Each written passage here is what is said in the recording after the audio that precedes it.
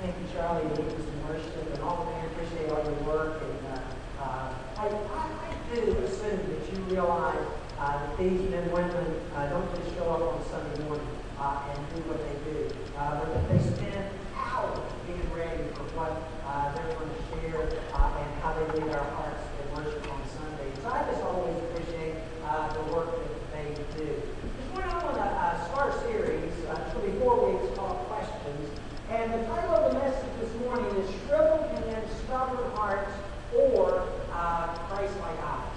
And I want you to take your Bible, turn to me in the Gospel of Mark, the 3rd chapter. Mark chapter 3, the first 6 verses is where we're going to study together this morning. Mark chapter 3 and verses 1 through 6. Mark chapter 3, verse 1 through 6. Have you ever been in a situation where you just kind of pause and ask yourself, what on earth am I doing here? Has anybody ever had that kind of a situation?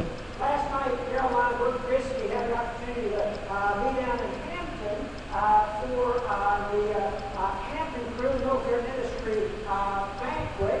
And there were 400 folks there. It was a great place, convention center there in Hampton. And they gave out the places, the table numbers where we're going to sit. And I was expecting to be, back in the back or middle someplace. Well, they said, you're at table number 4. And I realized I'm not dumb. I realized that number 4 probably means I'm kind of toward the front. And we got there and began realizing that we were at the table with some pretty strong folks. We really were. There was one guy that was one of the original members of the Tuskegee Airmen. That was a massive thing for us. But at the table also, there were 3 retired generals. And I'm thinking to myself, this is a lot of brass that I'm sitting with tonight. This is really strange. And as we were sitting there, Caroline began to talk and talk with them. Didn't realize it doesn't matter whether they were general or private, they're human, okay? And we just had great conversation. But in the middle of all that, I just wondered, what on earth am I doing here at this table? This morning there's a story that I want to read, and I think by the end of the story, I believe Jesus' disciples had to ask themselves exactly the same question. Why on earth are we here? And what is Jesus doing with us in this story? Let's read it together. Mark chapter 3, beginning with verse 1. It says, another time Jesus went into the synagogue, and a man with a shriveled hand was there. And some of them were looking for a reason to accuse Jesus, so they watched him closely to see if he would heal the man on the Sabbath. And Jesus said to the man with the shriveled hand, stand up in front of everyone. And Jesus asked him, which is lawful on the Sabbath, to do good or to do evil, to save a life or to kill? And they remained silent. He looked around at them in anger and deeply distressed at their stubborn hearts. He said to the man, stretch out your hand. The man stretched out his hand, and his hand was completely restored. Then the Pharisees went out and began to plot with the Herodians how they might kill Jesus. Next Sunday is Mother's Day, and I was thinking about this series called Questions, and I just realized the kids have a lot of questions. If you've ever had children, you know that there's one question after another after another. Questions like this. Mommy, why can't I see my eyeballs? Pretty good question, right? Or Dad, where does the sun go when it gets dark? I love that. Or this last question, Mommy, how come we have to be born young and grow old? Why can't we be born old and grow young? Now that is a perceptive child, and a smart child asks a question like that. This morning what I want to do is to focus your mind on one question today that really is the very center of the passage that we're going to read today.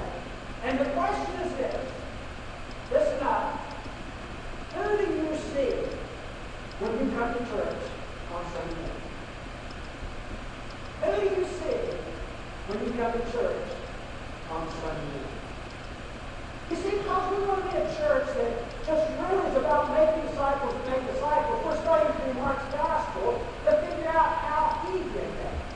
In the book of Mark, you can turn back over just a page or two, chapter 1, verse 16 and 17, the story begins this way. It says that Jesus walked along beside the Sea of Galilee. He saw Simon, who later known as Peter, and his brother Andrew, and they were casting a fishing net into the lake because they were fishing. And Jesus said, if you'll come follow me, I will make you into fishers of men. Now, Jesus led those guys and women as well, the Bible says, through a whole series of experiences. And in those experiences, one after another, in all kinds of settings, it was Jesus' intention to change them into something. And what he wanted to do was change them from whatever their life had been, their profession had been. He wanted to change them into disciples of Jesus Christ. And he wanted them to follow him with their head, change the way they thought. He wanted to impact their hearts and change the heart from the inside out. And he wanted to focus their hands into the mission that he called them to do. I believe there were many, many times when Jesus led his disciples into a specific scenario with the intent of changing them into disciples of Jesus, that they had to come away scratching their head with more questions than they had answers. What on earth is Jesus trying to get us to understand today? This morning I want us to look at a section of Scripture that the setting was a setting much like where we are today. Not a church, because we're talking to Jews, and in the synagogue. It was during synagogue worship, but people would gather together, not on Sunday, but on Saturday, because they wanted to worship God. And in this story, Jesus teaches his disciples a very important disciple lesson. And it all has to do with, who did you see today when you came into church this morning? There are just three observations I want to give you. We're back in Mark chapter 3. Three observations I want to give you. I'm going to write it down, think through the process as we work here this morning as we study along. Number one, I want you to observe the man with the shriveled hand. A guy with the shriveled hand. We do not know what his name is. We don't know how old he is. We don't know a lot about him. But the Bible just says there was a man with a shriveled hand. Now let's read together in chapter 3 of Mark, verse 1. It says, another time, Jesus went into the synagogue, and a man with a shriveled hand was there. I'm interested in the phrase, Jesus went into the synagogue. Jesus grew up attending the synagogue. He went every Saturday, multiple times during the week in his village of Nazareth, growing up, because that was the tradition of the Jews. As a matter of fact, in Luke chapter 4, we read that the very first sermon that Jesus ever preached was in his hometown synagogue there in Nazareth. Now, we don't know where this story took place. We're pretty sure it wasn't Nazareth. It's an unnamed synagogue somewhere in Galilee. What do we know about synagogues? Well, synagogues, to be a synagogue, you had to have at least 10 worshippers, all right? You had less than 10, wasn't a synagogue, but you had at least 10 folks that were gathered together on a regular basis to worship. It would be called a synagogue. Now, there is a key description of this synagogue given in the account of Matthew chapter 12 and verse 9. It plays strong in the story this morning. Mark doesn't record it, but Matthew does. In Matthew 12, verse 9, it says, Jesus entered into their synagogue. Notice it doesn't say Jesus entered into God's synagogue, because it was God's synagogue. It was for his worship. It was to study his word. It would be a place where he would be honored. But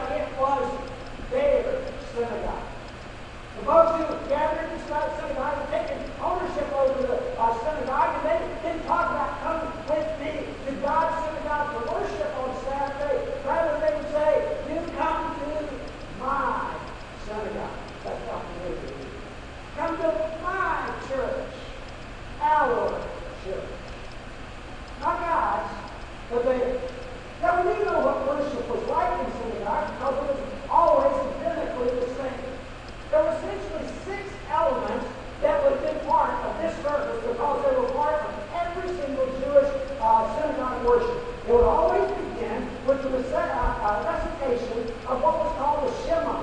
The Shema was the blessing or the statement that we read in Deuteronomy chapter 6 and verse 4 and 5. And someone would stand up, the leader of the synagogue, and he would speak these words as the service began. Hear, O Israel, the Lord our God is one. Love the Lord with all of your heart, and with all of your soul, and with all of your strength. They would move then to a period, a time of prayers. They would be written prayers. We know from history that there were 18 specific different prayers. Most of them would be prayed in every service. The first of the 18 prayers of the synagogue went this way. Blessed are you, the Lord our God, the God of our fathers, the God of Abraham, the God of Isaac, the God of Jacob, the great and mighty, terrible, and most high God who shows mercy and kindness, who created all things, remembers the pious deeds of the patriarchs, and will bring a redeemer to their children's children. Blessed are you, O Lord, the shield of Abraham. And the prayers would continue one after another, as they were read or spoken from memory by leaders in worship. Following that, there would be the reading of the law and the reading of the prophets. Both of those, the law, the first 5 books of the Old Testament, and those would be read. They had been broken down into 154 sections, so that over a 3-year period of time, all of the law would be read over a 3-year period of time, every 3 years, and would be repeated. Also, the prophets, the books of prophecy from Isaiah and Malachi, they would be read once again in repetitive form, so that over a 3-year period of time, everybody in the synagogue would hear all of the Old Testament scripture. Following that would be a sermon. Now, church has got to be a sermon, right? And we read that when Jesus was in Nazareth, that they handed him the scroll and they said, read. And he read from Isaiah the prophet. And after that was done, they said, you're the guest here. Would you share a sermon with us today? And Jesus did share a sermon. First, the sermon starts out, and look forward, everybody said, oh, he's a wonderful, great preacher. And he's going to make a great preacher one day. And then by the end of the sermon, if you remember the story, they were so ticked off at Jesus that they took him out of the synagogue, ran him up to the brow of the cliff there in Nazareth, and they were ready to throw him off and kill him. And Jesus walked through the midst. Maybe they did that because they wanted to miss the next part of worship. It was given. They would give, the alms that would be given, the way the Jews would give, there would be boxes down front, and everybody would get up and come to the front and place their offering. And the offering box, those buses included our friends in Haiti, you might remember, I don't know if this is when you saw it, everybody come up and give their offering. They just did that. And at the end of the service, they always take up a second offering to go to the force of the poor. But everybody would get up and walk to the front and place their offering in the offering space. And then at the end of that, the service would close with the benediction. The benediction always would be the same. The Lord bless and keep you. The Lord make his face to shine upon you and be gracious to you and bring you peace. Now, everybody, if they had gone through that order of worship that day, even with Jesus being present with them, everybody would have gone home and probably shaken hands with the rabbi and said, let's serve the rabbi, see you next Saturday, And everybody went away, and the service would have been wonderful. But Jesus did show up. And he was there. And the Bible says that when you and I gather together in his name as we have done today, Jesus is present with us here today. You say, well, I don't see. Chances are it's because your eyes have been closed because too long for what he is doing. Jesus always shows up, and when Jesus shows up, he always makes a difference in worship. In verse 1 it says, there was a man there with a shriveled hand. The word shriveled means paralyzed. Now, he hadn't always had a paralyzed hand. According to the text, there was some disease or injury that occurred somewhere in his past, and since that time, he had had a paralyzed hand. The scripture says he was there.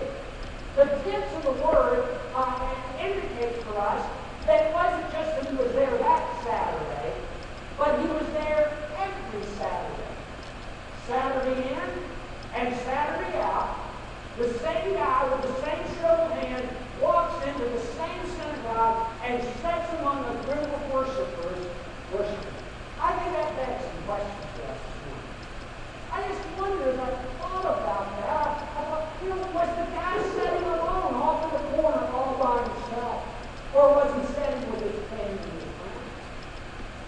I wonder, were people sympathetic to him and his needs?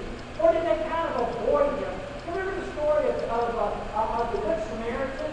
The religious folks had busy things to do, and they walked on the other side of the road to bypass the man's need. I wonder if he was that kind of a guy that set off by himself from church and was avoided by everybody else.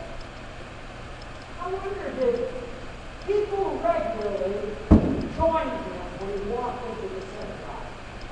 Join him in prayer. Now, this man must have been praying for years. He'd come to synagogue week after week after week, and he had a shriveled hand. And he'd think that he came without remembering his shriveled hand. He got crazy. Man, he came every week, and the one prayer on his heart was, God, would you please restore my hand? Would you send a Savior to me in some form to allow me to use my working hand? I'll say in verse 2. And some of those who were worshiping there, we find out later that they were Pharisees. We don't know what they were part of the synagogue normally or what they just came that day. But verse 2 says some of them were looking for a reason to lose Jesus. So they watched him closely to see if he would heal the man on the Sabbath day. They watched him closely. The word means they kind of looked over the shoulder, conscious. They were watching to see what Jesus would do, looking for a place that they could accuse him of something. Luke chapter 6 and verse 8, Luke's description of this story says that Jesus knew what they were doing. Friends, I want you to understand that Jesus always knows what to do. Alright? He always knows what to do. He knows what you're thinking right now. He knows the thoughts in your mind. He knows the prayers that you have prayed this morning, even before you ever whispered them in your mind.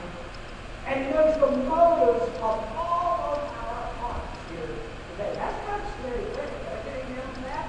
That Jesus knows everything about us, not just what we show the people when we dress up and come to church on Sunday morning, but Jesus knows everything about us. That brings me to the second observation of the story. And that is the shepherd's response. The shepherd's response. In verse 3, the stubborn heart. The stubborn heart. And that's in verse 3.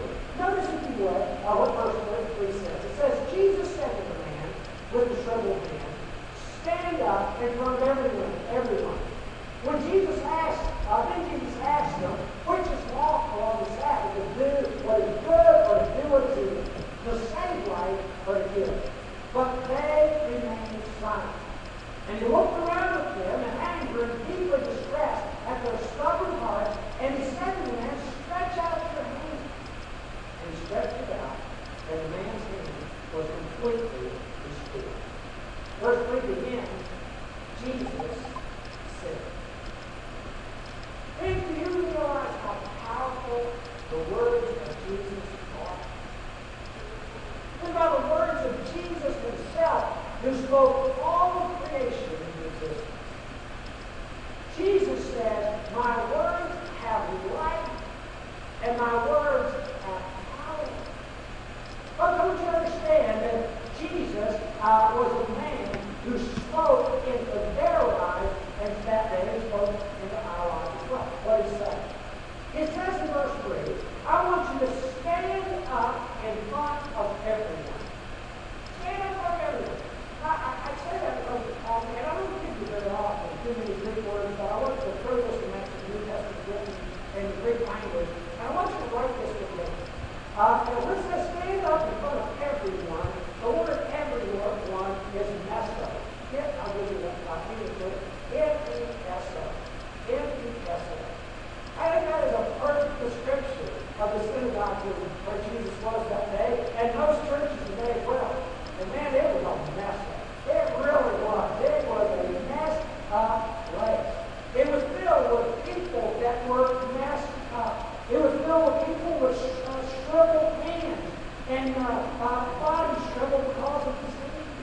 And it was filled with people who had shriveled hearts, shriveled by addiction or problems in their lives.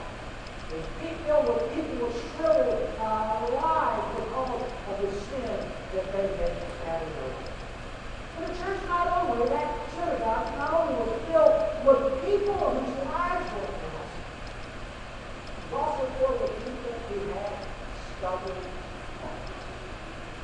It says in verse 5, he looked around again in anger, deeply distressed at their stubborn hearts. And he said to the man, stretch out your hand. So the man stretched out his hand. What come to tell you, church is always filled with people with stubborn hearts. Hearts that are callous because of tradition or rules that they say we all have to follow. Church is always filled with individuals who, are just stubborn because of the failed promises of false religion, thinking that Christianity is nothing more than just another way of religion. But folks, Jesus steps in, and he speaks, and he gives two bold commandments. Jesus is no shy Savior. He does not wring his hand and say, oh, I don't know what we ought to do next. No, Jesus steps up to the plate and he gives two commands. Number one, stand up to the man, he says. And number two, stretch out your hand. I've got to believe that if Jesus were here today, that would be exactly what he would say to his church and our country during these days. Folks, I believe it all my heart it is time for believers, disciples of Jesus Christ, in Jesus' church, to take a stand for him to stretch out our hands. Do his will. And if there's ever a time that our world needs the church, it's today. If there's ever a time that the world needs to hear the Lord's call, it is today. And his call is to take a stand and stretch out your hands. He spoke to the man. I believe speaking to you and I today. That brings us to the last observation. And that is the disciples' faith. The disciples' faith.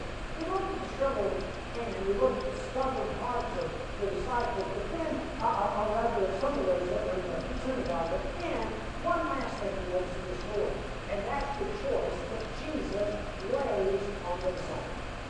Go back with me to read verse 5 and 6. It says, Jesus looked around at them in anger and deeply distressed at their stubborn hearts. He said to the man, stretch out your hand. And stretch it out as his hand was completely restored. Then the Pharisees went out and began to plot with the Herodians how they might kill Jesus. Now, just to be a brief statement about who these Jews were. The Pharisees were probably very familiar with it. They were individuals that were religious keepers of the Jews. But the Herodians were an odd group of people that the Pharisees were not up with. They're only mentioned a couple times in Scripture. But the Herodians were individuals who loved King Herod. They loved him. And they loved everything that he did. You might remember King Herod was the guy that had John Baptist executed because King Herod was had divorced his wife and married his brother. You remember? Isn't that an odd mix? That these Pharisees who were always about following the rules would just link up with a gutless reading of the Bible. And in all of that, Jesus said, it's like a gift. I think that's what he said today to you and I. But I want you to understand the Satan is linking up arms with whoever will prevent the gospel from moving forward in our world and the nation today. Be it Hollywood or the court system or whoever will stand against this expansion gospel. Jesus says to the disciples, you have a choice. Are you going to stand with me? Are you going to stretch out your hands? Are you going to have eyes like I have to see hurting people around you? Are you going to have stubborn hearts? Just worry about your business. Day after day after day. Work came this morning and talked about the hurting soldiers at Fort Lee. We had an opportunity to minister to them. We just came out away from one of the training bases, one of the very lengthy only training base that has all 5 ranks of military right here and right here. And God has placed us right here to do something about it. We have prayers like that this evening. Would you step up and simply write as hard as any doctrine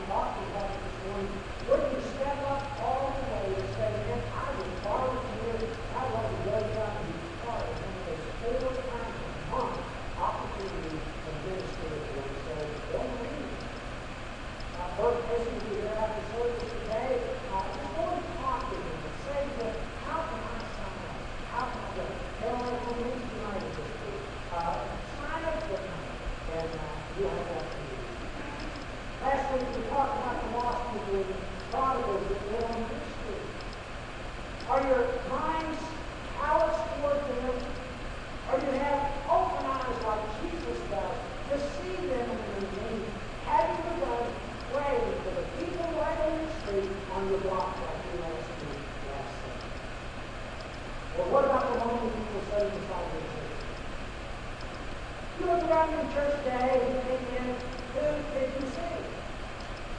You see, not everybody that has a shriveled hand is obvious to everyone else. Oftentimes, those individuals who are shouldering the greatest burden are the individuals that sat in church Sunday after Sunday after Sunday with a smile on their face and they're trying to look as if there's nothing wrong in their life. Folks, this morning I would encourage you as you walk through the door Sunday after Sunday after Sunday. Notice the people around you. Don't just be self-centered. Don't just think about what I will get today and leave it behind. Take the time to become a friend to someone around you. Ask them what their problems are. Ask them to pray for them and pray with them. Invite somebody to lunch today. Be a friend to somebody in the sunshine in the church. Lord, I just want to understand, just like Jesus is living that sitting on that day, every Sunday there are people with shriveled lives that intercede these people, hopefully, somehow, with the Holy Spirit. In fact, He's doing it. For you.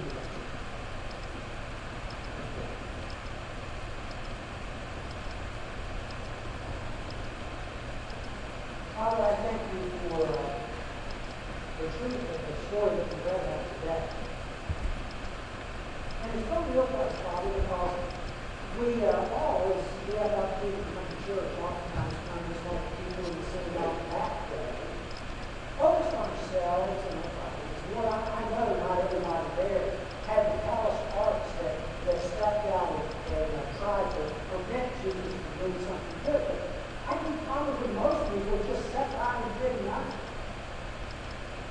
Watch the man with the shriveled hand come in and out of synagogue every single Saturday without ever having the compassion that Jesus had. I just pray that you'll help us not be that way. I just pray that you'll help us as disciples of Jesus to move with compassion toward people that have deep roots in their lives, not believing. Father, I thank you for every person here today. I thank you for the individuals that are here today that have been hurts and bruised. Father, I just pray that this morning, and you would touch them today through someone who have you guys care for them. Find out who they are and what they need. Father, help us not to come today and leave you and say, good sermon, good service. Father, help us to come today and be challenged to step up to the plate and be disciples of Jesus Christ who really care for them.